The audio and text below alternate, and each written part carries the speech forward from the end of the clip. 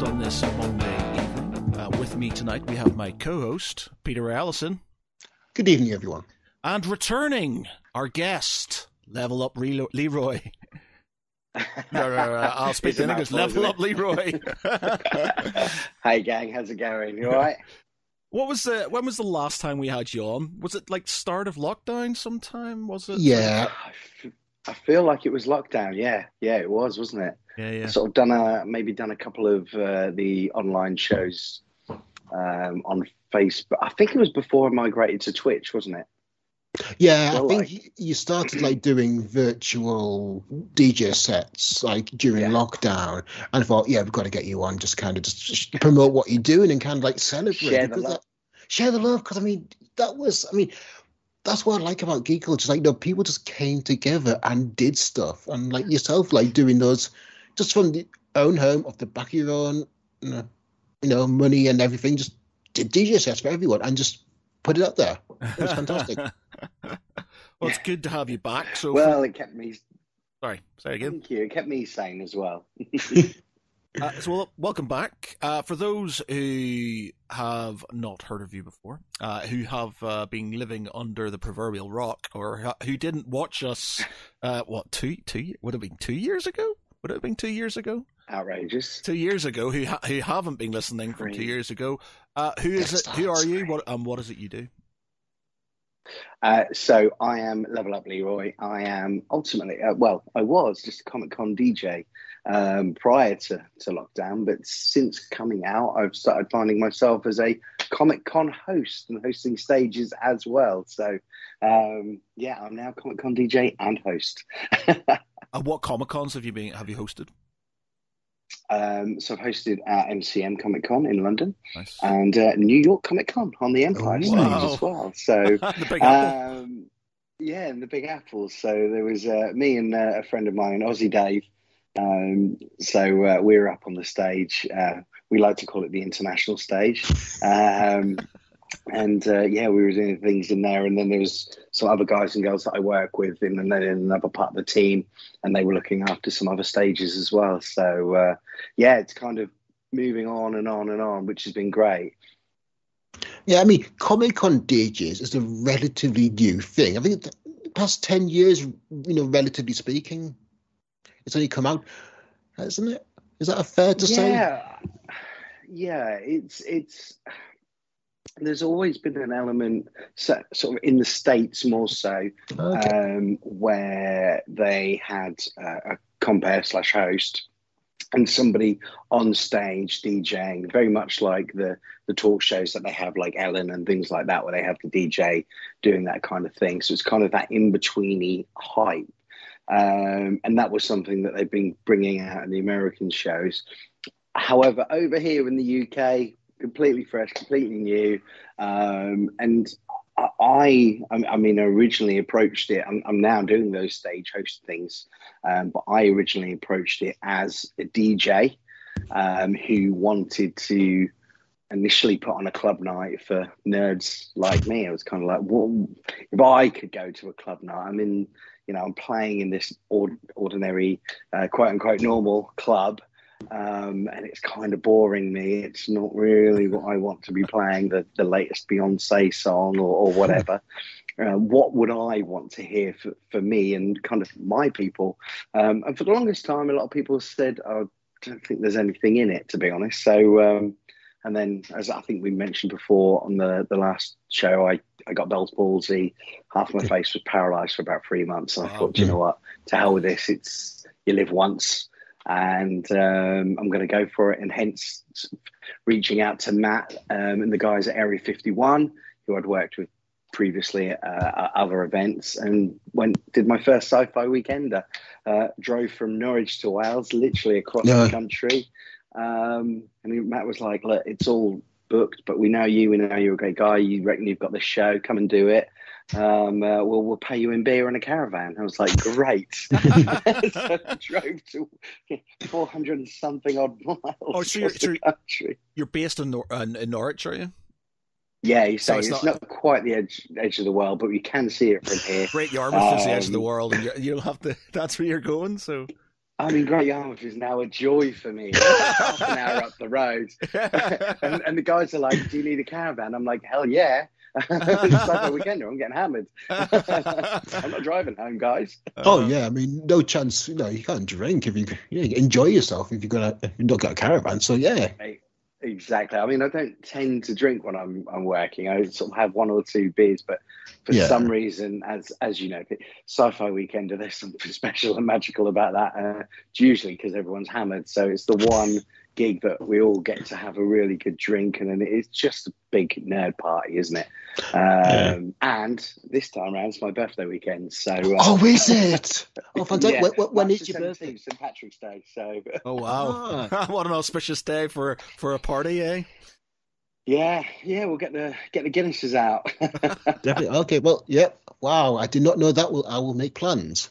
Do you know what? I don't like Guinness. I'm a really bad Irishman. I don't know what it is. I've had like 2 pints of Guinness in my life, and both of them I hated. I went, well, I've tried. I'm just not a very good Irishman. I don't like Guinness. I feel a bit the same. I always feel like I let down the St. Paddy's Day celebrations. I can drink about 2 pints. And then I'm full. It's just like it's dinner and a breakfast, dinner, and lunch. It's everything goodbye. It's like, oh. They are very, substantial drinks, and you just feel, I'm just going to relax a bit now. Yeah. Yeah. I mean, the closest I get to drinking is Bailey's, and that's about once every 3 months, maybe, probably longer. Bailey's. Yeah, I love the stuff. It's really good. I was going to say, are you? My mother drinks Bailey's, and she's it's a gorgeous drink. Okay, it's very. It's a great drink. I mean, and they put it in coffees, and they put it in cakes now, and like they're putting it in everything. Bailey's, aren't they? So it's my mother's tipple on a Christmas day. Oh, I'll have a Bailey's. She has a Bailey's. Very rock and roll. So very rock and roll. I'll let you in on a little secret. My Christmas tipple is a snowball. See, that's... it's from my nan. She got me into them.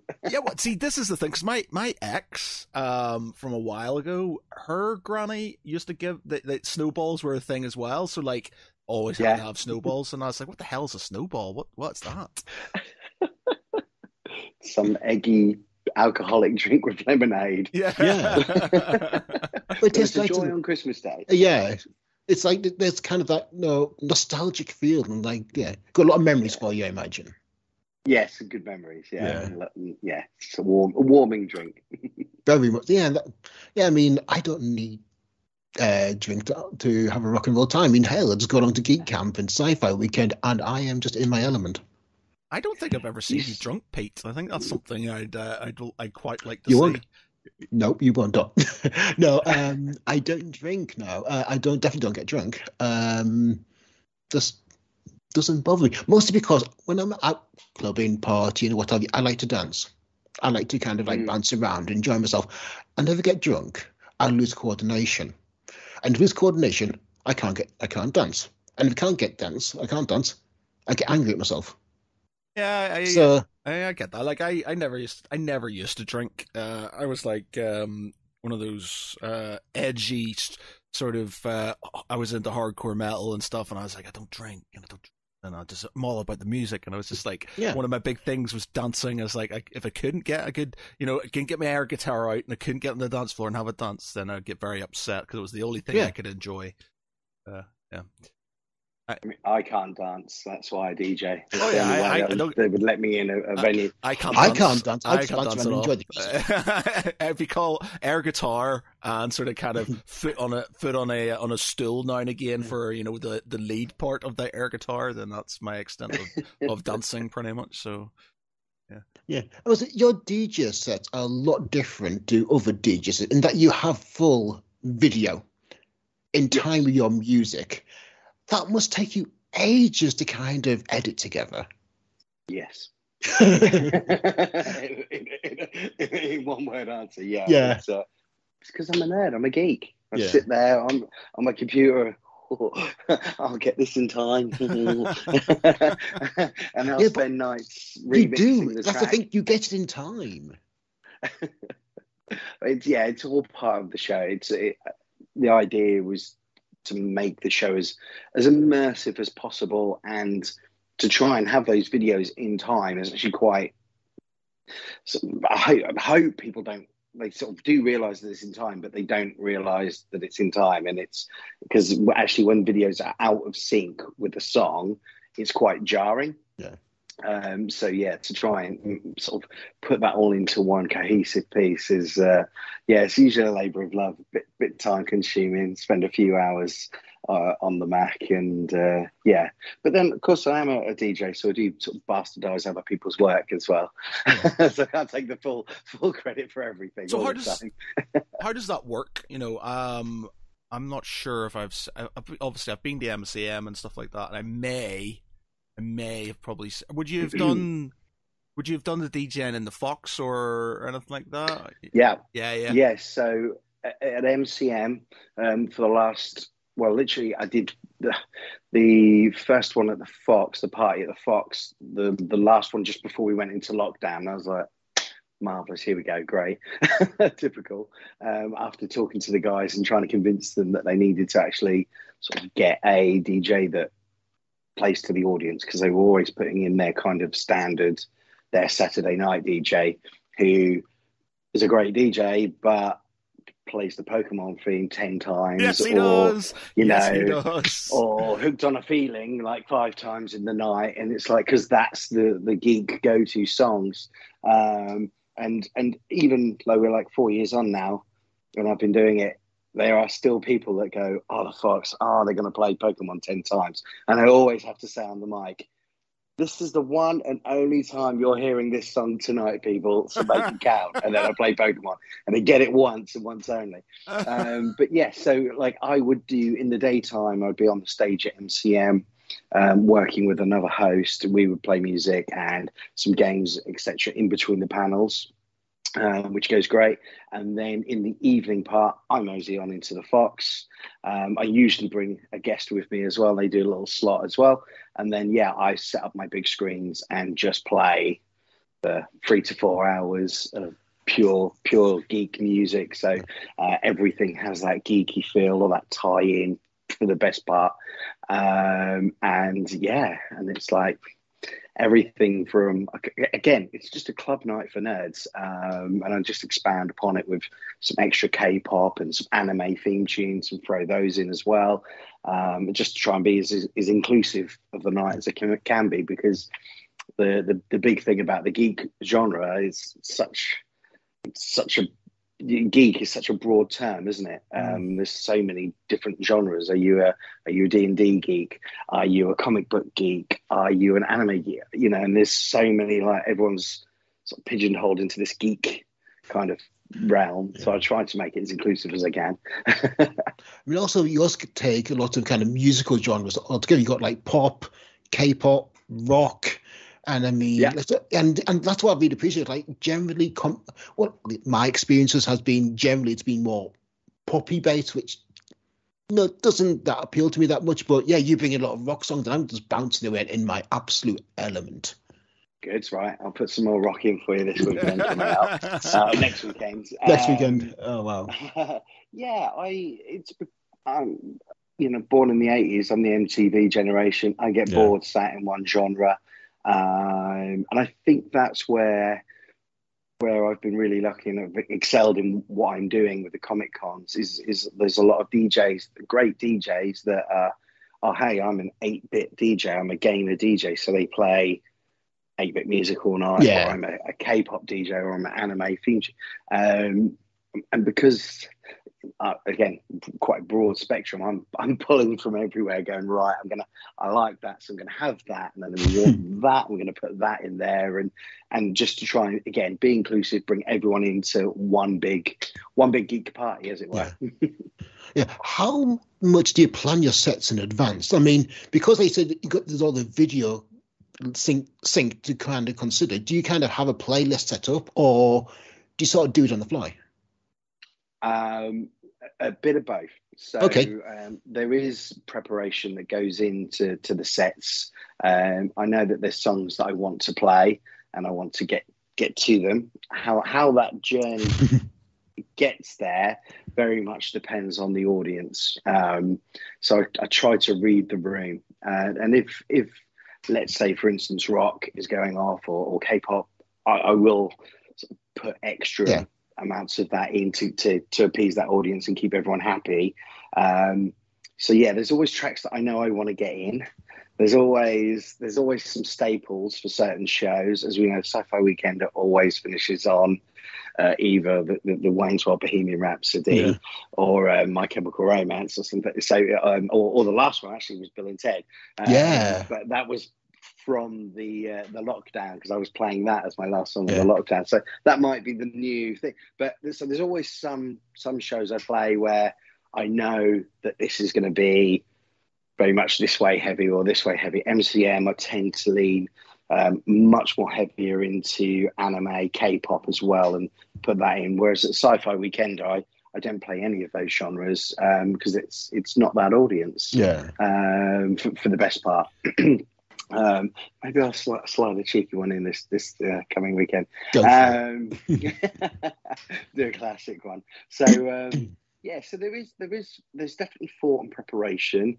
I have playlists and certain sort of genre playlist tracks set up and lined up. But yeah, I don't get to press play, and it doesn't sit back. But I would be so bored if I could. There are DJs that do pre-planned sets, almost press play, and that's kind of it, or they know exactly what they're playing. But I like to read the room. I want to enjoy the party as much as everyone else.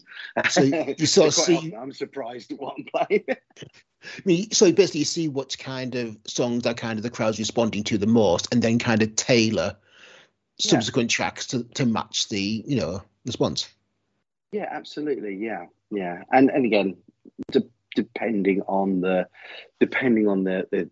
show that it is, if it's leaning more heavily towards sci-fi. So I mean, coming up very soon, I'm doing Ol 23, One Life Left. It's a gaming festival for 2 days in Norwich, and I'll be up on the stage. I'm going to be hosting that. Obviously, those sets are going to be more heavily gamer orientated, but we'll still sort of trickle in some of that other stuff and that other stuff. So play to your room. How does that work with the video aspect of it? If you're kind of playing to the, you're reading the room. So obviously, if you've got videos and stuff, do you have set videos that go with set tracks, or how does that work? Yeah, so I build it all together. I basically make life harder for myself by doing this. But the tracks and the videos I have pre-built to mesh with each other. And yes. Yes, Levi makes life hard for himself. It's the best. Short answer. Techie. But there's stuff that I just know will work. And they work together, and they're pre-locked in, and we can throw them up, and it's all good. So, everything is pretty much on the fly. Yeah, just create work for myself. Yeah, but I love it. I'd be bored otherwise. Yeah. I can remember, during my experience with like your set is a bit. I'll walk in the room and see you're playing, then I'll watch the screens for about 10 minutes. So I'm just kind of absorbing the music, just feeling this kind of entire audio visual onslaught. And then it started like just jiving with the music. Good. And then it started start ignoring the screen, just bouncing around to the music. Occasionally look at the screen, but just feel the music and just go for it. So it literally is like an entire, audio sensory, onslaught to the brain, which is just a fantastic. But again, who needs a drink when you got that? Your check's in the post, Pete. Love that. Can we write that down? I'll get that on the website. I think I will actually. Yeah, I should. 100%. That's joy to me is to hear, because it's an immersive experience. I want people to enjoy it. I want people to sort of appreciate what they're seeing on the screen and then forget about it. Yeah. Like you're not there to watch telly as such. Exactly. You're there to have a great time. And I did get some kick. I've always been a video DJ since that tech came out. I was like the first one trying to play DVDs, music DVDs, and get them timing. And there was always a pause because you never press play and it was instant. Yeah. But I was like one of the first ones there, and people were like, "Oh, I don't know. I think it takes away from the experience." And in some ways, I think with music videos it might do, but with this geeky stuff that we do, it's because we live it and breathe it. It's immersive. It's yeah. I hope, and exactly what you just said there, it just becomes a thing, and you're like, "Oh yeah, of course I'm dancing to this." And then you sort of forget about it. And if you try and recall the set later on, I would hope you'd be like, oh, what did you play? Oh, I don't know, but it's just also great, and it's all it's all mushed in. I can remember like the standard tracks in your sets, but I could never tell you the entire set. Yeah, it's one of the things that's like, I remember Queen's doing Flash Garden. Garden. I remember that one. Couldn't remember the ones before and after. But I remember just bouncing around, and also, of course, God Gave Rock and Roll to You from not Wayne's World, Bill and Ted. Just the other two. Yeah, but I couldn't tell you what else was there because it was just part of the experience. Yeah, good, brilliant. Lost in the flow of things. Yes. Yeah. Well, that's it. We're all there to enjoy ourselves in this culture, and it's in a safe space. We're amongst friends, we're amongst peers, and it's not, the amount of people that always come up to me at the end of the night. It's like, oh, thank you. It's so good that I can have this night, this club night, or this field to myself and party with my friends, because I wouldn't feel comfortable in going into whichever city and going into a Vodka Revolutions or whichever club bar it is, because that's not it's not for certain people, but everyone should be able to experience that party vibe in a safe environment, or in a and enjoy something that's for them. That's my belief anyway. Absolutely. No, I mean, I raised even an article for Pace Magazine looking at how sci-fi conventions in general could be considered a safe space for people wanting to explore gender identity, because it's essentially it's like it's a closed community, people there to dress up and have fun, and if someone's cosplaying as a different gender, then they're just cosplaying. Absolutely. That's it. And it's always been fantastic experience there for such a thing. And pretty much that's kind of, I've been speaking to various cosplayers that that are trans or otherwise, and they've pretty much said, it's just a safe space, because if the worst comes to worst, they can just say, hey, I was just cosplaying. Yeah, I think so. Yeah, it comes like a sort of safe. It's a metaphorical safety net, and it's very much what's called a liminal space, where at the end of the night, things go back to normal. Yeah, or whatever normal is. Whatever normal is to be. I know. I totally agree. The community that we have is the most welcoming, opening, and accepting community that's out there, because we do just accept the fact that people will dress up how they want. We don't care. I feel like we were kind of the geeks and the nerds were the first ones who were just like, do it to make you happy. Yeah, great. Yeah. Carry on. If anyone else, no, fine. I think it's now obviously a bit more, the geek culture is a bit more mainstream these days. It's a lot more sort of, inverted commas, acceptable, and I think it's sort of it's not as taboo anymore and things. I think sort of modern, society, as much as you get judged and stuff, it's not. I don't think it's as bad maybe now as it used to be. Well, when the reason Geek Pride was created was sort of simply just because of that sort of like the whole sort of thing about nerds. But I think with conventions and TV programs like The Big Bang Theory and stuff like that coming out, where it's sort of more acceptable, I think. Well, also, I think it's Neil Stevenson said it once, which was, we are all geeks now. I mean, look at the fact, like, one of the biggest TV shows in recent years was Game of Thrones. Everyone was a fantasy geek. Okay, seasons 7 and 8. The Expanse, massively successful. 6th season, okay, could have been a bit longer, but no, it was a really good TV show. Sci-fi, fantasy, and horror is now becoming mainstream. We are getting mainstream shows out there. American Horror Story, for example, and it's here. Geek is considered mainstream. The biggest film franchise at the moment is the MCU. Yeah, I mean, it's funny because I've always, worn my geekery on my sleeve and such. And so at school, I wanted to be a comic book artist or an animator and did art and was always drawing. That was my thing. And I never hid that away that I collected comics or any of that kind of stuff. But it's kind of funny that years down the road, there are people that are coming out now and they're like, oh, yeah, I love comics. Yeah, it's all great. And like, you never sort of expressed that love at school, or you never sort of showed that love throughout the years. But now, as it's become more acceptable, I think people feel more comfortable sort of saying, oh, yeah, love a bit of D&D. It's great, isn't it? Yeah, well, that's another thing. Like, obviously, what's it called?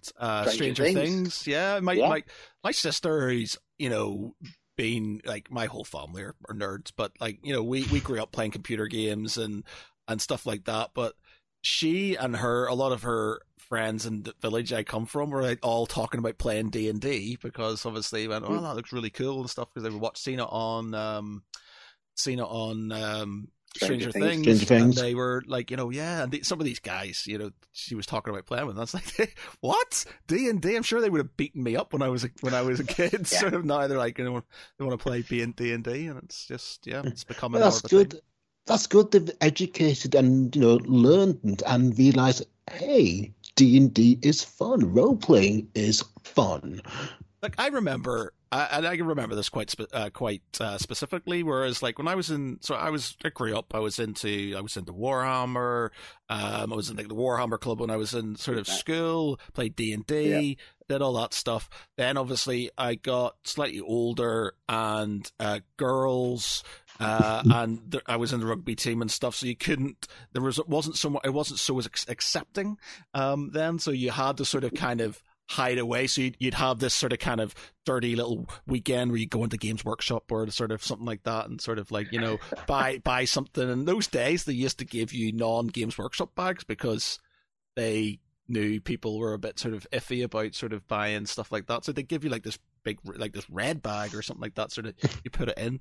But I remember being in like starting up a LARPing, and like I wasn't into the LARPing side of things, but I was into the wargaming side of things in university. And my friends in university gave me so much shit about starting off a geeky society that I stopped doing it because I felt like I was being, and it was like, it was really bad thinking back on it now. Like, I got so much grief about it when I was in university. Like, what are you doing with all these nerds and stuff? And like, I was into this stuff, but I wasn't fully accepting sort of like, I was like, at the time I was a metaler and I had longish hair and I was into sort of heavy metal and things. It's like, oh, I'm just a metaler. I'm not a geek. And then it just got to a point where, I think it got to the point where I was just fed up with it all. And I was like, you know what? I don't care anymore. And I said, you know what? Games Workshop, just give me the normal bag, the one with the logo on it. I'm just walking out of here sort of with the Games Workshop bag. That was the first moment where I went, I don't care. And that was the day after I started Geek Pride. And I was just like, right, that's it. And just sort of give up. Yeah, good man. Yeah. Do you still do your art, or is it like transition to doing art on the tablet and laptop now? So sort of the art kind of went by the wayside as I got older. Again, girls and work and stuff like that. Girls got a lot to answer for. Where I say girls, interesting girls, not actually going out with or dating or doing anything. I was too horribly shy for that as a geek. I kind of got into DJing, and as stuff like that progressed, and Unfortunately, it isn't. I love drawing, and every now and again I do pick up. And I'm old school. I'm a pen and paper kind of Yeah. guy. I can't do it on a computer. I sketch sometimes on my iPad, but not very often. But I don't have the time. So Yeah. I've got three wonderful children. I've got a partner. I've got a day job, and then I'm trying to become the world's greatest Comic Con video DJ, and then I'm trying to create new content all the time. But then creating content and doing all those videos is art. That's now my new art, and it's thankfully it's the art that makes me a little bit of money. Not as much as I'd like, thank you, but it's I'm very privileged to be able to do something I love and absolutely adore, and create those videos and things at home, and then go out and play them, and sometimes get paid for them. Which is great. So what's on the docket for 2023 then? So what's going on? So heading back to New York Comic Con, which is great, really great news. I'm in talks at the moment. Well, they've asked me to come, so I'll be going out to Cyprus as well. Nice. For Cyprus Comic Con. Oh, wow. So I did those guys, I think it was back in 2018, and then they were having a year off, and then they were going to come back, and lo and behold, COVID. Hoping to go back. I believe I should be heading back to Disney for New Year's Eve. So Disney Florida again. That went exceptionally well. In chatting with my friend out there at the moment, but maybe doing something this summer, but we'll see. And then I'll say One Life Left. 23, the gaming festival. Oh my word. Sci-Fi Weekender. MCM, 2 in London, 1 in Birmingham. What's I doing? Star Wars Celebration. Star Wars Celebration. In April. Yeah, I'm at Star Wars Celebration. I'll be there during the daytime of the show. I'm doing the fan meetup on the Thursday night for Bunta Eve, which is going to be in the Breakfast Club in London. And then I'm in the Fox on the Friday night and Saturday night. Prior to getting to the Fox on the Friday night, I'm doing the 501st Bash. I'm doing the first set there. I've got my friend DJ Elliott from the States. He's doing the second part. So I'll be doing the 501st Bash, running across London, getting to the Fox, playing there. And then on the Sunday night, I'm playing at Cantina, #Cantina2, with my friends from Bruce Harvest, Darth Elvis, and of course the guys from Ash, who I've worked with before in the past as well. And of course DJ Elliott will be there as well. And that's in the legit O2 on the Indigo stage, which is where Prince has played. Wow. That's going to be insane. And then finishing up the Monday. So that's a big week. Yeah. That hasn't been sort of confirmed or gone out yet, but maybe it's an exclusive for you guys. I'll be doing the Fab Cafe in March. Oh, wow. Not March, beg your pardon. May the 4th be with you. So I'll be in Manchester. Very cool. Oh, no, Fab Cafe. Yeah, you're going to be when's that? Might come down and see you then. For Star Wars Day. Oh, shit. Okay, cool. Right, Matt, you're going to go there. Got it. May the 4th. Nice, all right, cool. I'll come down. It's Fab Cafe. Yeah. Be with you. Yeah. So I'll be doing that. There's a few of the conventions that I've just recently they've said no, we want to try and use local DJs, which is a shame, but hopefully the local DJs can play some geeky stuff. And then I'll give you guys an exclusive. Ooh. I'm also putting together my own shows I'd like to take out, and it's going to be called Mosh Udon. So udon as being the thick noodles that you get from Japan, and mosh being just a crazy party. So it's going to be a K-pop anime inspired club night, which I want to take round to some of the Comic Con. So I'm just talking to a few people now as we speak about trying to take that to a few few conventions as an after party idea. Yeah, because they've got Anime Con, haven't they, in the UK? A few Anime Cons. There's one in Manchester coming up soon, actually. Yeah, one in Sheffield as well. So yeah. Yeah, so that's the what are those guys? I haven't worked with them, but yeah, is it Anime League? Yes, Anime yes, League. Yes, Anime yeah, League. you're absolutely right. Yeah, and then there's Anime Con, which is going to be in Birmingham, and I'm currently working with those guys as well. So, so I'll be in Birmingham in the summer. Wow. So, yeah, keeping busy, spinning lots of plates, and then just trying to grow the brand and grow what I do and get out there a little bit more. So how does your kind of DJ approach change from country to country? You've done like Cyprus, you've done America, and you've done UK. Do you find that's like different cultural differences in terms of like the appreciation, or is it just same thing and just read the room and go? Yeah, I do me. So yeah, it's this is what you're getting from the show. This is what I've done. I can't alter it because this is for me. This is a passion project as well. So this is who you are. This is who I am. This is what I do. I'm just very lucky that it's in this niche space that we live in. So yeah, I do tend to find. The guys over in Cyprus are absolute party animals. So when I did that first after party for them, being Cyprus, it's outside, it's lovely and warm, even at night, and we've got some big screens up. And oh my word, they really party hard. The guys in America go crazy as well, as you probably assume, with the hooping and the hollering. But yeah, it's I tend to find the audience for the best part is the same, which is good for me. Fantastic. One thing I want to ask as well is you're also doing like hosting as well. So how did that come about?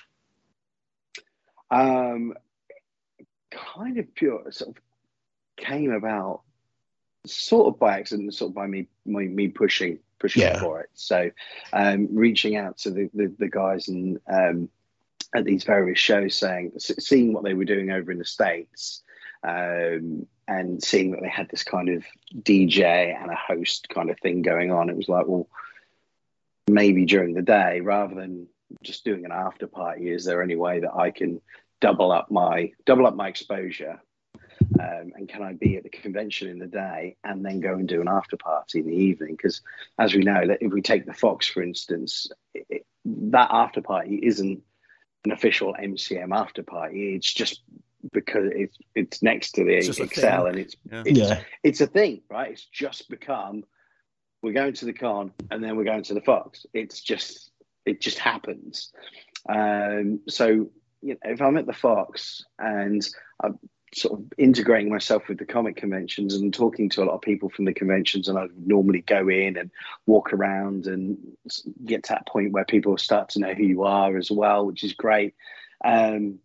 You can go in and have a chat with them, and then it's kind of like, well, why don't I come in and play some music, while we're waiting for the next moderator to come on? Why don't we do this? Why don't we do that? And we can engage this audience that's coming through and keep them entertained in the day. And for the best part, most of the conventions are like, that sounds great. Yeah, let's do that. And you get to come on and come off. And I mean, it's incredible. Like, especially going to conventions like New York, you get to see all of the stars coming in. So it's all of the guys. I got to meet all the guys from Picard. Oh, nice. Came in, and the new Netflix show Wednesday.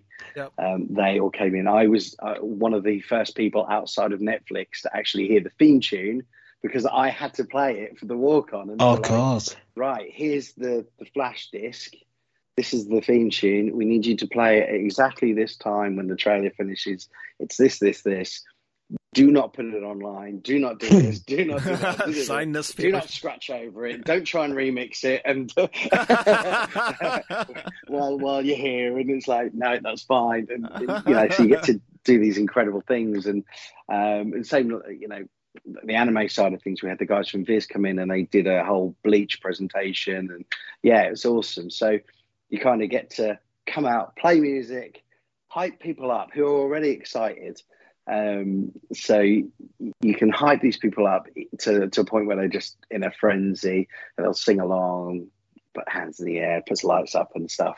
They're then ready for whoever to come out onto stage and talk about this thing that they're super passionate about. And it's like you build that energy so that when the moderator comes out, the room is warm for them, and off you go. I've even done some moderating as well. Fantastic. Who you moderated? I can't remember the guy's names, but yeah, it's the guy who's they played Harry Osborn and Peter Parker in the the newest Spider-Man cartoon that was on Disney. Okay. I can't remember the guys' names, but they've done loads of anime and stuff like that as well. That is my problem. Is once I've done something, it goes. Yeah. Well, you're just focusing about the next kind of job. It really is. Yeah. But doing some moderating and stuff like that has been really fun as well. So and that's usually when I'm thrown in the deep end, when they're like, "We haven't got a moderator." It's like, I'll do it. Quickly, have a look on Wikipedia. Right, what have we got? Right. Oh, I know these guys. Yeah, brilliant. Yeah, I did some moderation at the ill-fated Blackpool Comic Con many moons ago, and I did it for Game of Thrones. So we had like this massive, like all the Game of Thrones stars were on stage at once, and I was doing it with another fella, and I was shitting myself because I was just like, there's so many people from this show that I watch, and you had oh god, he plays Rob Stark. He played Rob Stark. Madsen. And it had it had Daniel Glover, not Daniel Glover. God, names. What's his first name? He was in Star Wars. What's his first name? Yeah. What's his first name? Julian Glover. That's it. Julian Glover. That's it. Yeah. Julian Glover. You had loads. Childish Gambino. Yeah.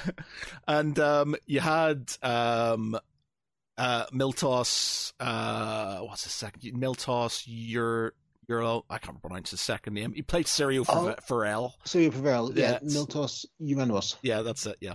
And because I had like a million, I'd done the most research I could ever have done in my entire life about every single Game of Thrones thing, so I could ask different questions to different people and stuff like that.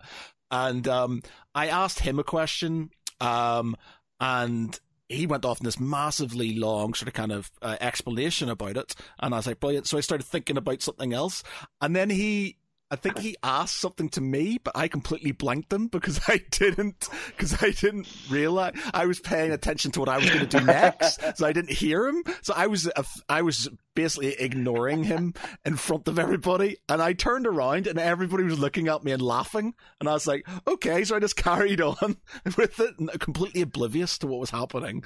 And then afterwards, I found out that he'd asked me a question, I ignored him and stuff, and I was just like, oh shit, I feel so bad.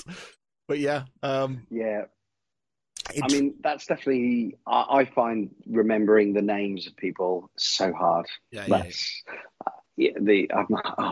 This character and this actor, I'm all about the characters.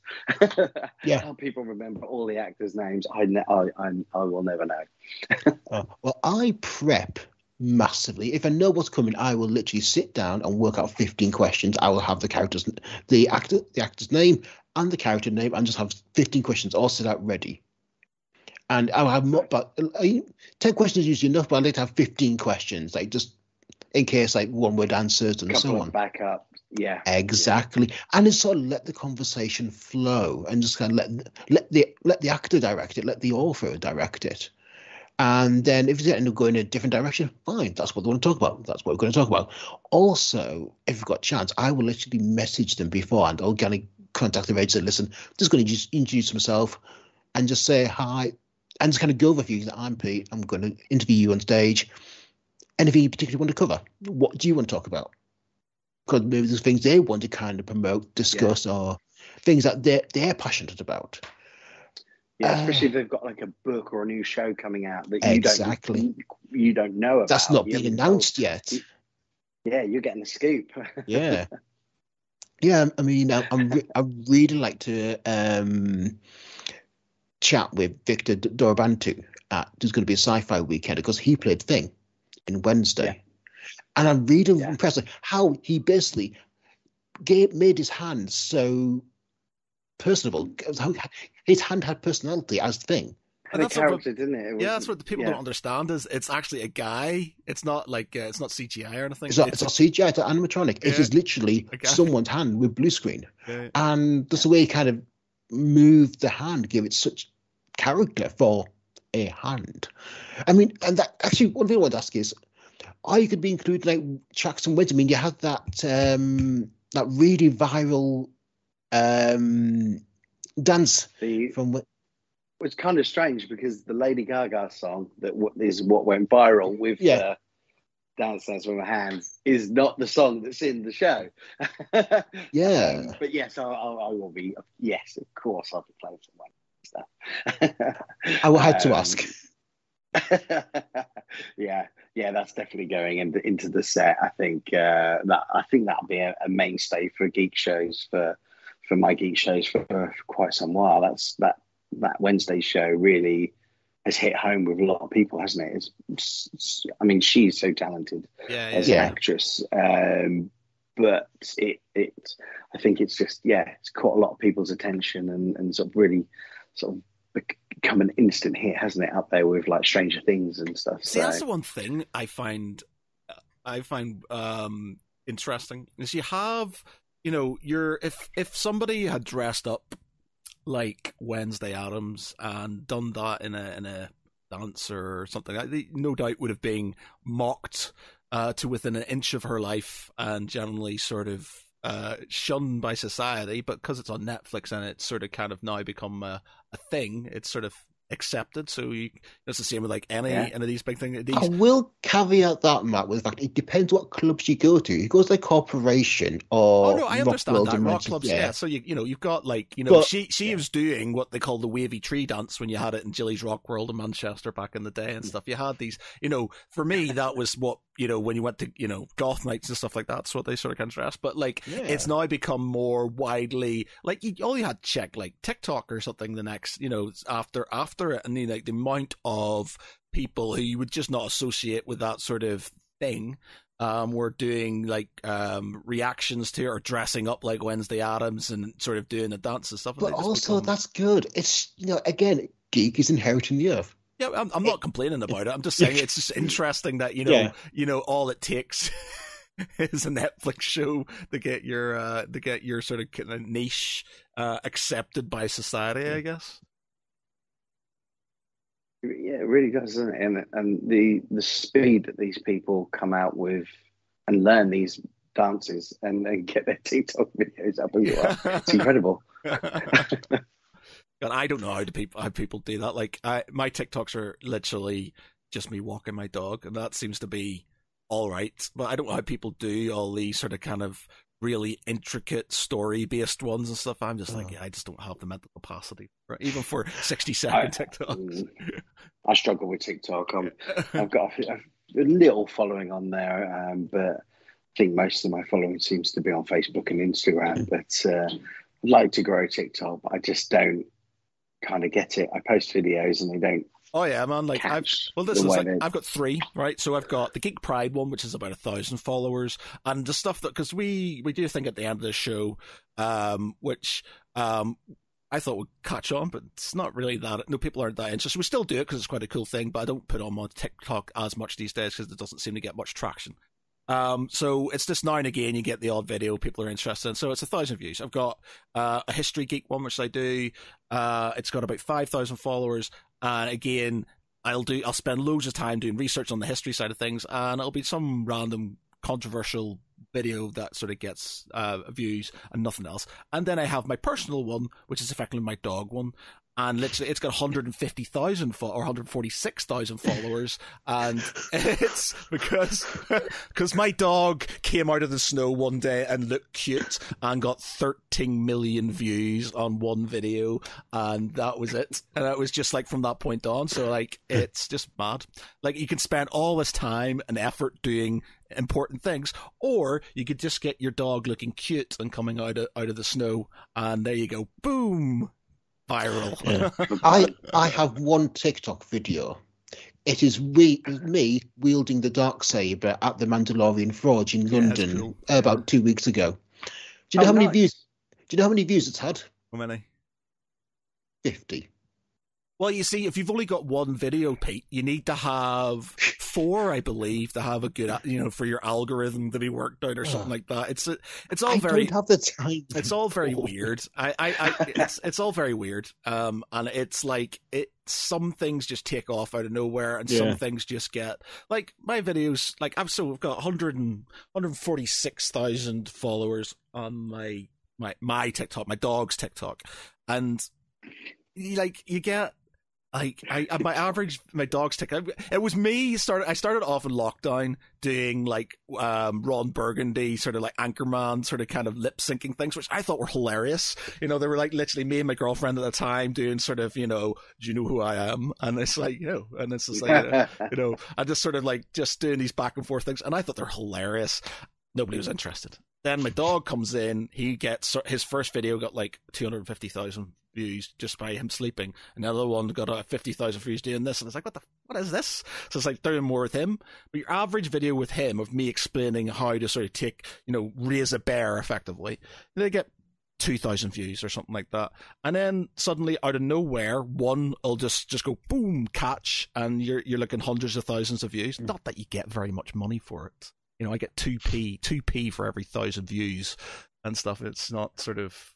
I'm not making a lot of money off TikTok, let's just say, but it's just weird. It just suddenly explodes, and it's just out of nowhere. There's no sense to it whatsoever. I've got loads of people who I follow, and they just get really upset. They put all this effort into all their videos and they get nothing, and then suddenly this one random video of theirs goes up, and it's just like the least sort of thought out one they've done. It's just really bizarre.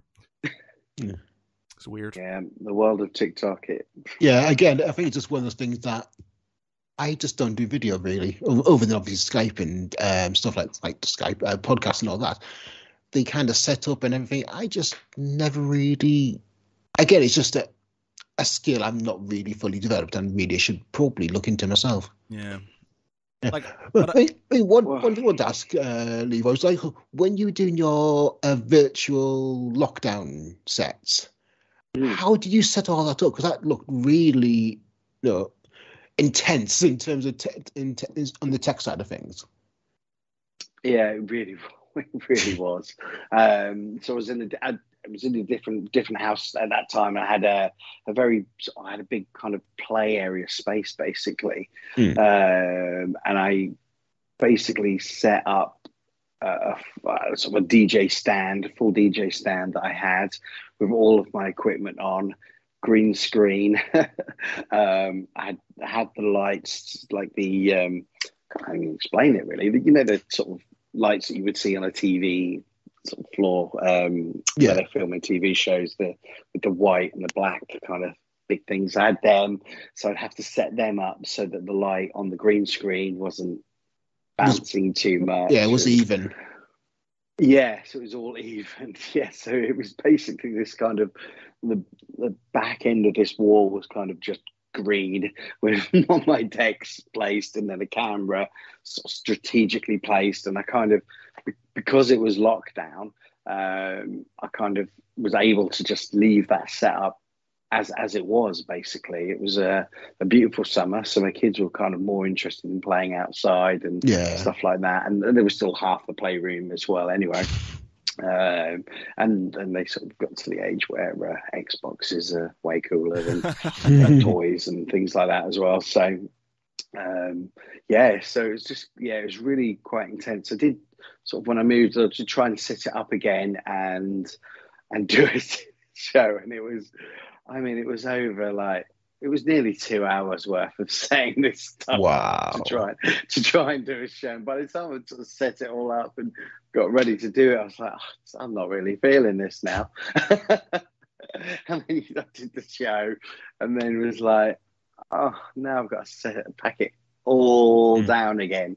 Hence not sort of following on with the online show. But I really did enjoy it when I was doing it, and. I'm sort of looking at a few changes coming up very soon. Looking to move again, have a bit of a bigger space and stuff like that. And who knows, maybe start doing some sort of radio show or something like that again. I used to have a radio show. It was on Future Radio here in Norwich, and you can still get some of the episodes. I think they're up on Mixcloud.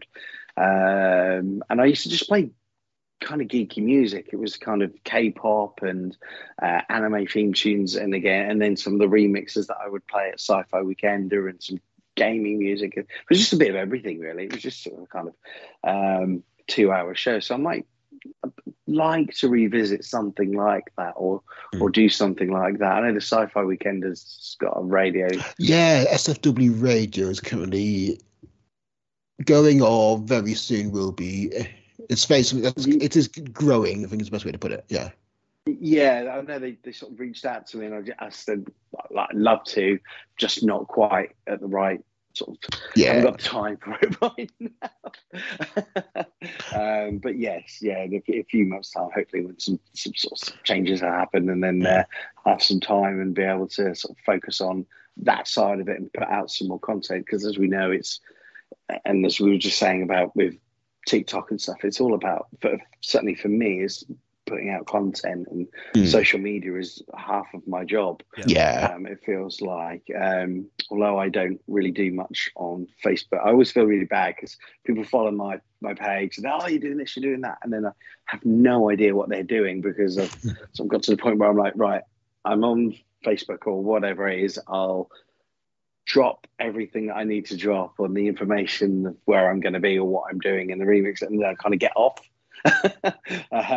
Rather than, I think we've all probably found that there's those nights where we just all night, and sometimes so counterproductive. So tell me about it.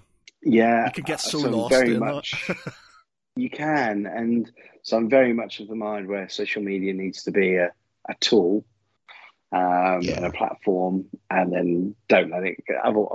If I'm doing that, I'm not remixing, or I'm not doing something else. It's much more important. So, that's kind of where I get to with that. So, it is so important, though. It's just so many, you need to be multi-platform, basically, to sort of kind of hoover up as many sort of kind of people as possible. So for us, because it's not a job, it's just a labor. It's a passion. It's a passion. It's a labor of love. We don't get paid or anything. The website definitely doesn't make any money. So it's just sort of like, it's just something we do as a thing. Whereas, yourself, it's a living. So, you've obviously got to be on top of it. So, for us, if I don't add stuff to TikTok, or I don't add things to things, it doesn't matter, it is what it is. But with you, I guess you have to be more mindful about your presence in the world.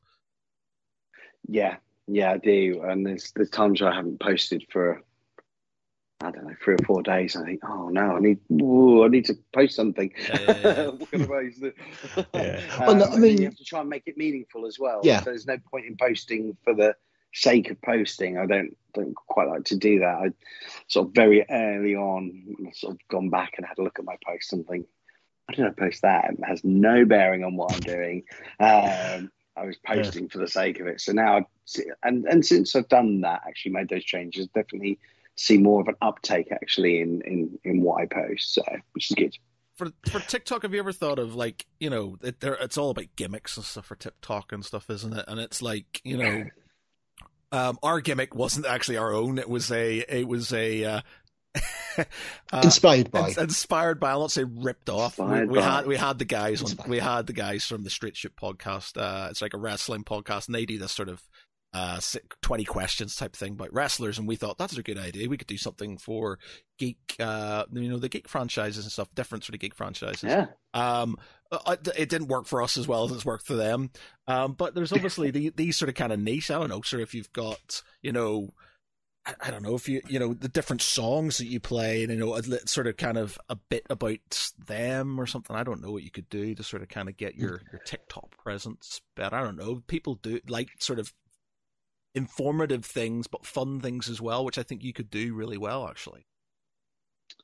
Yeah, I've sort of tried to, with the TikTok, again, because as they keep telling us on social media, you're supposed to try and mix it up. So there's no point in having an Instagram, Facebook, and TikTok, and they're all the same, because people want to see different things on different platforms. But I tried to do sort of a couple of silly videos where sort of like, I did a Japanese Spider-Man, the Japanese Spider-Man theme remix. Oh, right, okay, and it was kind of like, because that was always for me, like those old Japanese sort of Toei programs, just amazing. They blow my mind. But and that Japanese Spider-Man always was like, and now it's sort of coming to the forefront, especially with Spider-Verse. But anyway, by the by, I was like, I'll do a Japanese Spider-Man remix. And I kind of did this silly video where I was like, filmed myself watching it, and I was like, oh, that's a tune. And then ran off, grabbed the CD, put that on. Then it went to the computer, showed the remix, and then went to the video, and then sort of tried to promote the video off the back of that. I don't think that's a bad idea, man. It flopped. Yeah. Well, the thing is, I see. Thing is, like, it's more like I said. My dog's videos. All it took was one, and the other ones, they mosey along. Like recently, they were all like, 2,000 views, 1,500 views, 3,000 views, and then one randomly got 65,000 views, and then it dropped down, and it's all it takes is just the one, and then that can increase. Like that dog video where I got sort of 13 point, I think it's verging on 14 million views now, but that increased me from 30,000 followers to 120,000 followers in the space of 2 days. It's just sort of like, all it takes is one video to go well. So it's sometimes, I guess, if it feels like, and I should take my own advice and do this for the Geek Pride one and stuff, but, it's just sort of like, all you need, it's more me being sort of in my own head and lazy and stuff, but it's like, all it takes is that one video. And I've seen, because there's a guy I follow, and he does sort of like, he's like a rapper, but he does all these little quirky things where he's just like, he goes into a room and he plays himself as the producer, but then he plays himself as the rapper, and then he plays himself as his strange brother who's making a flute out of a carrot and stuff like this. And he does, he's really good. It's really good music. Like, he's really good. And he sort of he's like, oh, what's going on? And he does this, and then he kicks into his song within that skit. And I love them. I think he's really good. And I think those sort of things, it could work. Okay. Similar things, like just exactly what you just said you were doing. I'm halfway there, though, maybe. Maybe I should carry on. I'll see if I can do a few more. But then that also means I've got to remix everything. Oh. Yeah. And that's more. All it takes, like I said, man, all it takes is one video. Time do we... basically, actually, all I heard was you were going to lend me your dog, and I was going to get myself a few million followers. He's called Boromir, so he's a geeky dog. So he's called Boromir. Just WhatsApp me a couple of videos. I'll post them. Job done. Cool. He's not been pulling his weight recently. It's just like trying to do this, and it's like, I've got a fluffy dog. Come on, and it's just like now and again people are like, yeah, but it's the same. It's the thing is, I've got myself pigeonholed now. I am definitely within pets and animals within TikTok now. I can't verge, like if I kind of go, oh look, I'm a massive nerd, and I like check out the podcast, people are like, I'm not interested, show us your dog. And I've got to the point where like I've been on lives and like I've been sitting there, and at one point in time I was talking to the camera about other things, and they went, I'm sorry to be forward, but can we just see your dog please? And it was just like, people, they didn't want to hear from me, they were here for my dog. So literally now whenever I do lives, wow, I literally just point it at my dog and talk in the background. But to be fair though, I mean, that is like marketing 101 is branding. And if you get known for something, then it's expected. I mean, that said, I kind of very much separate out my personal life and professional life. On Facebook, it's purely friends only, unless it's my Facebook page, which is my journalism stuff. Twitter is very much my professional stuff, so I'm doing about journalism, cybersecurity. That said, when I was in London for that tech conference, one day was all about The Mandalorian, Star Wars, Darksaber. Oh, look, photos of Mandalorians and cool helmets. Next day, tech conference. Oh, look, cybersecurity. So, yeah, I was kind of like not following me on advice really, but I thought, this is so cool. I'm going to share this anyway, and I don't care. Yeah, but people aren't turning around to you and go, Pete, okay, enough of your nerdy. Get back to the cybersecurity, please. Right? I was just like, literally, we don't want to hear from you, Matt. And you're literally the glorified cameraman for your famous dog, and it's just like, okay. I think my thing is, I've got a famous dog. I'm not, and it's just like, here you go. So I just sit there, point my camera at my dog. This is him pooing. This is him being an asshole, and this is what he does. It's just like that's all they're interested in. Okay. Yeah, dog. Yeah, man, it's all about dogs. It's just it's mad. Unfortunately, like there's another one called K9 Mattis. He's like he's a copper in America who trains canines. He's got a dog called Mattis, and he's like millions and millions of views and stuff.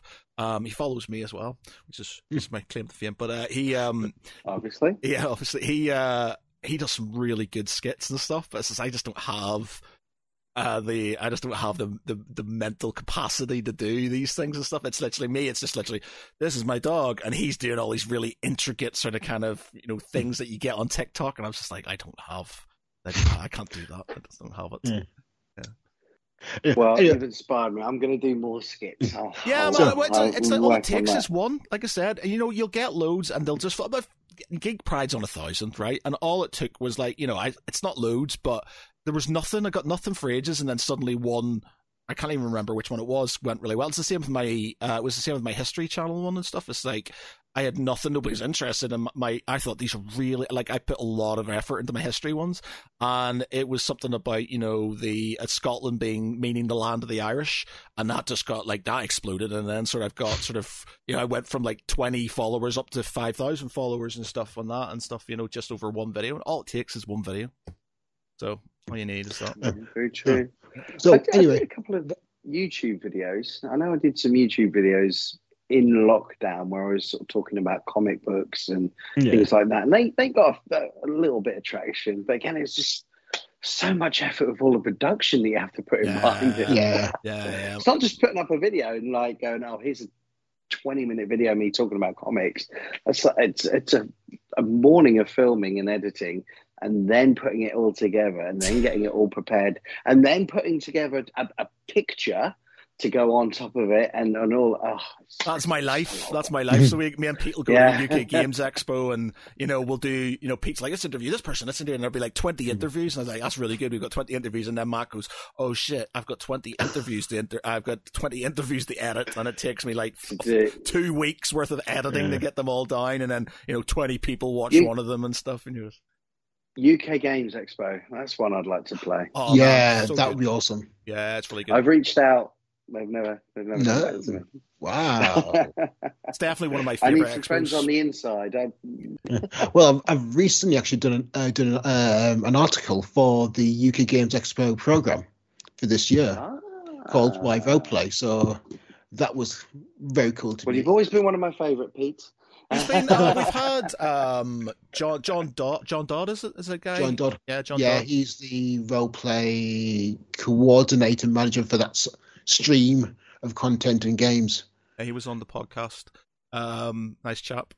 But yeah, it's by far one of my favorite conventions, just because it's so. The one thing I get about it the one thing I like about sort of general conventions, it's not the convention itself. It's the people watching, and it's like the after parties and the stuff like that. Like watching the DJ, enjoying the people and stuff like that. You go into the convention and it's like, how many stalls with pop figures can you see? And then it's like, the same Funko Pops, and it's the same sort of thing, and you see that in all the conventions. So it's like, I'm not really interested in that. It's about the cosplay and the sort of interactions with people and sort of seeing things like your show and stuff.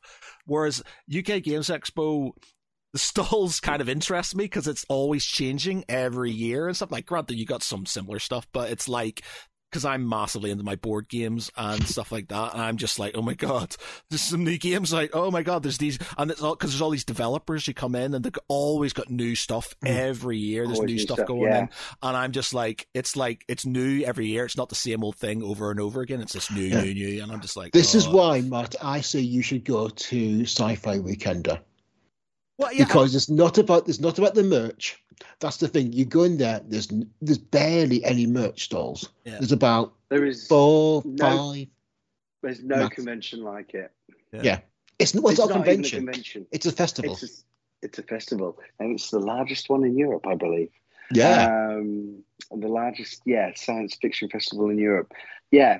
Like, get this man a press pass. Get him down. The thing is, at the minute, it's just like I really want to go because it seems like all roads lead to Sci-Fi Weekender. The amount of guests we've had on because of Sci-Fi Weekender, the amount of people I've met because of Sci-Fi Weekender and stuff. It's just like I feel like I know it so well now because we talk about it so much, and it's like I do want to go. It's just sort of like, it's 5 hours away, 5 hours drive, and part of me is going, I don't know if I love a convention that much to go all 5 hours, but I will 100% go next year. Okay, you heard it here, guys. Yeah, I'll go next year. That's an exclusive. I'll go next year. Yeah. I would say, so I'm kind of obsessed. Like this journey that I've been on, I have obsessed over it, and I've knocked on doors, and I continue to knock on doors. So I will continue to knock on the UK Games Expo store and go hello until they have me. However, had I not done the first gig I ever done, had it not been a Sci-Fi Weekender, that was the first show that I ever did with this video, this idea that I had of putting my geeky stuff together and putting it into this music, this sort of DJ show. Would I have had the traction that I've had now? I'm not sure that I would have. And I do owe that show and people that go there such a great deal because it's such a community, and it's a really supportive community. So as soon as I did that show, my following went straight up, and the engagement from people that were there on my posts and things like that through social. And videos and things like that people are uploading and tagging me in. It gave what I do some real weight to what I do, which is why when they had the science fiction the awards show and I got that award, like I was so stoked. Like that was like to get that award for that show. And to be recognised for that, and they're like, this was the first show you ever did, and he's gone on, he's American, and all these different things. It was lush. It was just amazing because I do genuinely believe that the people like Pete and everyone else that comes to that show is so supportive of all of the acts and all of the things that are there, and that's amazing. Like, you just don't get that at other shows. Yeah. And there's definitely a community feel, and you have to come next year. Yeah. Okay. Right. Yeah. I'll do it. We'll share a beer. Yeah. Sounds good. Right. Fine. Pete can bribe. It's going to be on my birthday again. So. Okay. Yeah. You can bribe me into sort of. We'll do some Guinness. Yeah. Yeah. Okay. Cool. I guess I've nailed my colours to my mast now. So I guess Definitely. that's it. So it's decided. It's done. So yeah. I can't get out of it. I'm really good at sort of like second guess. Oh, I don't know. It's so far away. Oh, I know. But, you only live once, Matt. You only live once. Yeah. So yeah. and again with that, there will be people that are coming from Scotland. Your neck of there will be Scotland or anywhere that and people are sharing lifts. They're all jumping in with each other and making friends. And there's the group is like, oh, I'm coming from here. Oh, we've got space. Do you want to jump in? Like, yeah. Well, I think that the sci-fi weekend, that weekend is when the real strikes are. It's like everyone and people just kind of saying, well, just going like, oh, we're driving from Sheffield. Oh, well, can we grab a lift for you? Great, excellent. Oh, is anyone driving from Birmingham? Oh, we are. So they're just working together to bring everyone together, and that is just wonderful to see. Yep. Yeah, it is. It sounds like a very wonderful, idealistic place and stuff. The amount of conversations we've had about all the guests and stuff, and everybody is always gushing about each other. It's always sort of like there's no bad words. It's just like they're the best people in the world, and then everybody's just so lovely and stuff. It's like, oh God, it's so sickeningly nice, isn't it? and it's a holiday campsite in Great Yarmouth. Yeah. So that just tells you about how great it is, because it's campsite in Great Yarmouth. Great Yarmouth. Great Yarmouth. I've been to Great Yarmouth once. It was just like, yeah. And it has a pool, and I'm going to take full advantage of it. I took full advantage last time it was there. It was open. It wasn't open the time before that, was it? So fingers crossed. Open. Do like a good I'll have pool. a birthday dip. Do like a good pool. Right. Okay. Well, before we go, we like I said, we end our podcast now with our little sort of kind of pop quiz type thing. What we do is you will each name a franchise, and you can do that. So a geeky franchise sort of could be it could be Star Wars, it could be Marvel, it could be DC, it could be Game of Thrones, it could be The Expanse, something like that. You name a franchise, and then we have 60 seconds to guess a character that you thought about. So we'll do that. Only thing we would say is don't do what Pete does, is actually either have something that's so obscure that you're never going to guess it because it's like some comic book character from, some really small run that nobody's ever heard of, or don't make it so easy that it's just literally, it's Princess Leia, isn't it? So it's just sort of one of those things. So a nice in between, something challenging, but not too challenging. So, have a think about name a favorite. I'm not great on anime, by the way. My girlfriend loves it, but I don't know a lot about anime, so I wouldn't be able to sort of do much for the anime side of things. But I'm just getting into it. Like, it's always, I've done the classics like Akira and all of those kind of things, Cowboy Bebop, all of that. But the more and more I've gone to these conventions, the more I'm seeing this kind of easterly kind of takeover, basically. And so started to play more and more K-pop, which I then was like, oh my God, I love K-pop, apparently. This is like amazing. Yeah. I was in Korea. I was in Korea for my mate's wedding, and there was just K-pop all over the place, and I was just like, I kind of enjoy this. It's really weird. It's so catchy. It's ridiculous. It's like the boy band and girl bands of the early noughties. Yeah. With even more bubblegum thrown on top, which is great. And then I just kind of started watching more and more anime, and like I'm absolutely loving it. So like I tend to find myself in the gym. I hate the gym, by the way, but when I go to the gym, I put anime on my phone. And I'm just watching anime while I'm working out, and don't even realize I'm working out, which is great. So, Chainsaw Man and Demon Slayer and all stuff like that. I want to watch Chainsaw Man. That looks really good. Oh, it's ridiculous. It's so I can do really good fun. It's kind of easy watch. It doesn't hold back on anything, so it's just you can sit down, you can watch it and enjoy it. I enjoyed it so much I started reading the books. So okay, I'll check them out. Okay, so I'll hit you with our first guess. So you've got 60 seconds. I need to get my stopwatch out here. Stopwatch.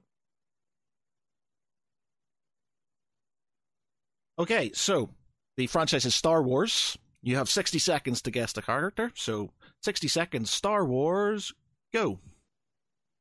Is it in the films? No. Is it in a TV series? Yes. Is it a live action TV series? They are in a live action TV series, yes.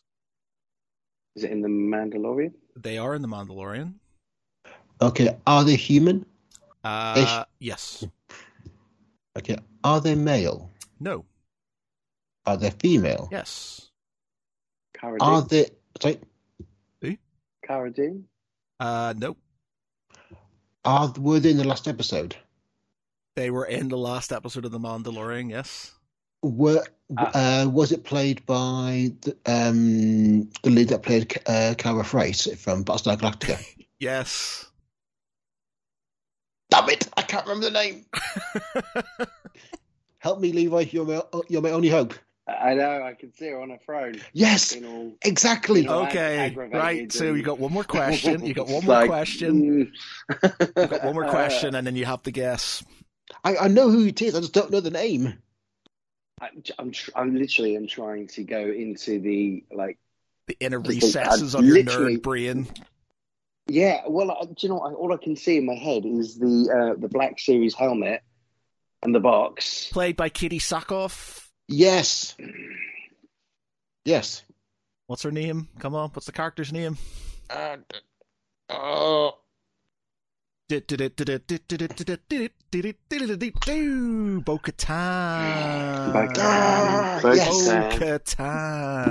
Also in the Clone Wars. Yes, she was. Yes. Okay, so that's it. There you go. Pete, what do you got for us? Willow. Ooh, interesting. I haven't seen the new series, by the way. Are we talking? Me neither. No, the last time I saw Willow was. So we're talking about the first film. We're talking about the first Willow, the first film. Right. Okay. Yeah. Okay. Right. So Willow, 60 seconds. Go. Okay. So, are they one of the? It's not what do they call them? The pecks, the little people. What do they call the? No, they're not. They're not. Nope. Okay. Are they a part of? Is it Mordrith? Is it Mordrith? Is the name of the? They're not part of Mordrith. No. Okay. Male? No. Female? Yes. Is it Mad Mardigan's girlfriend? Nope. Ah, God. Okay. They're also in the TV series as well. To be fair, which is a massive clue. Oh, is it? What's her called? What's the baby called? Is it the baby? Is the baby Alana? Alora Dannon. Yes. Boom, Alora Dannon. Yes. There With we some go. help. With some help. Yeah. I'm sorry. We used to love Willow growing up, man. I just loved that. Yeah. Sorry. TV series is fun. It actually had Christian Slater in one episode. Really? Okay. As a troll. I still haven't watched it yet, so it's on my list. I haven't. The dialogue is fun. It's moderately well acted. The plot is bobbins. Okay, right. It's enjoy it for the dialogue, because the dialogue is fantastic. Whoever wrote the dialogue absolutely nailed it. Some of the narrative is just. Okay, right. I say I was in two minds. I was talking to one of my mates called Alistair, and he was saying, "Oh, it's I just can't watch it. It's not great." And I was like, "Oh, I don't want to destroy the film. I love the film growing up, so I'm just like, not." It has the same vibe as the film. The film has a very fun approach. It didn't take itself too seriously, and the Willow TV series kind of follows that sentimentality. Do not expect Game of Thrones, basically. The monster in Willow, what the two-headed one? What's it called? The Ebersisk. Eberus. It's apparently it's basically a representation of two really bad critics. There was two critics at the time, film critics who he actually smashed. He completely sort of kind of dished it. So they named, because it didn't have a name, and they sort of named it after them. So I think it's like both of their names stuck together from. Okay, Leroy, you're up. What have you got for us? Let's go. How good's your DC superheroes? ish, but I'm sure Pete's better than me. But we'll see. We can try. We can try. I'm not. No. Shall I go for an easier one, or I've got a slightly trickier one, or is it as long as it's not super? I know. I'm not a massive comic book nerd and stuff like that, but I can sort of. I know some of the comic books. Okay, well let's go with it. Let's see what we get to. Okay, so DC 60 seconds. Go. Do they have any films? Not yet. Ooh. Do they have are they in any TV series? They have appeared in the TV show, yes. Right, okay, so potentially has a film coming up. Have they had an appearance in a film? No. Right, okay. So they've been in the so they might have a film coming up. Harley Quinn. No, she's been no, ignore that. Sorry. So we got okay, male. Okay. Have they got superpowers? They have. They have superpowers. Okay, so male superpowers have been in a TV series. Are they human? Film. They are human. Right. Okay. Ooh, interesting. Okay, so one more question each, and then an answer. Okay. So if they've been in a TV series, might have a film. Were they in the Arrowverse? Yes. Okay. Right. In the Arrowverse. Film potential. Oh, Go for it, Matt. It's going to be a part of. It's the new. What's it called? God, no. Because James Gunn was talking about this group. It's not Captain Cold, is it? No. Oh, right. Okay. Are they a villain or a hero? Hero. Just checking. Right. Coming of age story as well. Young hero. Oh, fuck.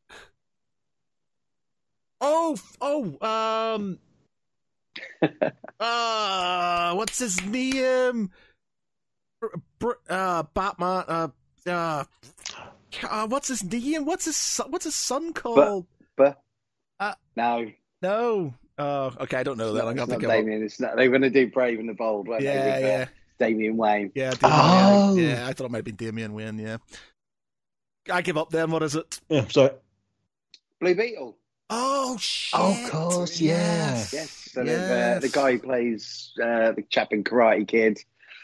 He's coming over to be Jamie Reese and the new Blue Beetle in the movies. Yeah. And they have had him over in.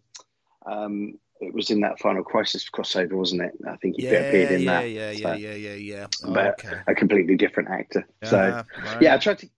no, but very good. So they're the best very ones. Nice it's like you get ones where it's just like you just haven't got a clue. At least they're sort of kind of I know about them, so I was like I could have got them had I sort of been.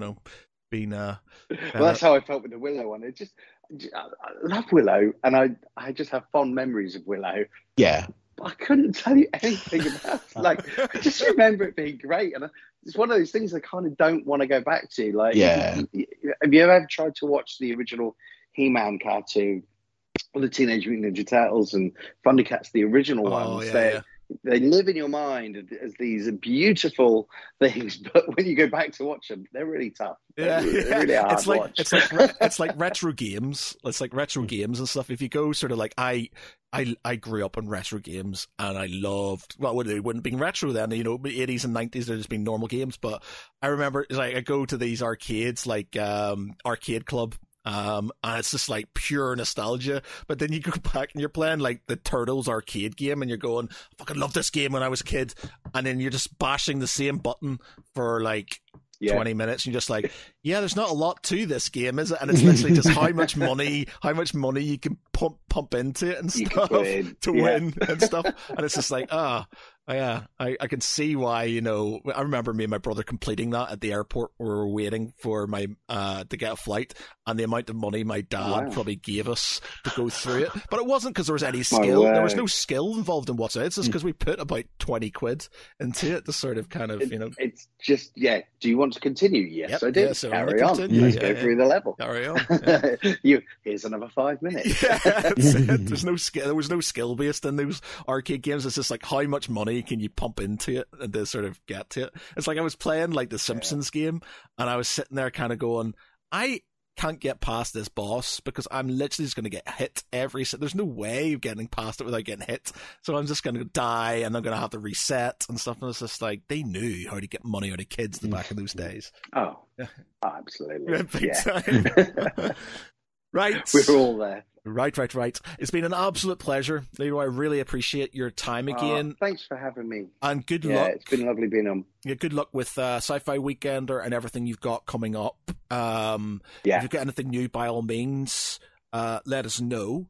And I will see you next year at Sci-Fi Weekender. I might actually, if you're in Manchester, May the 4th and stuff, I'll try and get myself down into Manchester. You will get yourself down there, Matt. It is May the 4th, and it's Leroy to do it. You will not be disappointed. May the 4th at Fab Cafe. So I'll come down and grab a beer with you. Yeah, that's going to be an absolute blast. I think last time I played for the May the 4th weekend, and last year, and I did it was Satan's Hollow, which they you've done have Satan's venues. Yeah. So I did Satan's Hollow. That was great, but I think this time it's actually going to be in Fab Cafe as well. Have you been to Fab and a Thursday night? So have you been to Fab Cafe before?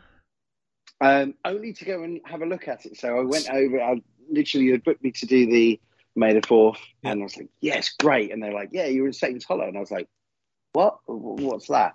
So I did that, which is an amazing venue as well. Playing in like the Devil's Cauldron, Yeah. But then I was like, well, I need to see Fab Cafe. Like, you as a geek, you kind of hear about these places, and it's like that's one of the ones I wanted to visit. So it's up there with the Cantina in Walt Disney World. Star Wars. Right. Well, I'll try my best to get down to see you then, May the 4th. I'll see you next week as well, Leroy. You will indeed, my friends. You will indeed. On their Thursday night for the awards night, playing afterwards, and then Saturday night, obviously, for the big finale. Brilliant. Yeah. Big party that we just had. Cool. Right. Well, it's been a pleasure. Thank you very much. For me, I've been Matt Geary. With me has been Peter Allison. Good night, everyone. And our guest, Level Up Leroy. Thanks for having me, guys. Bye. Bye.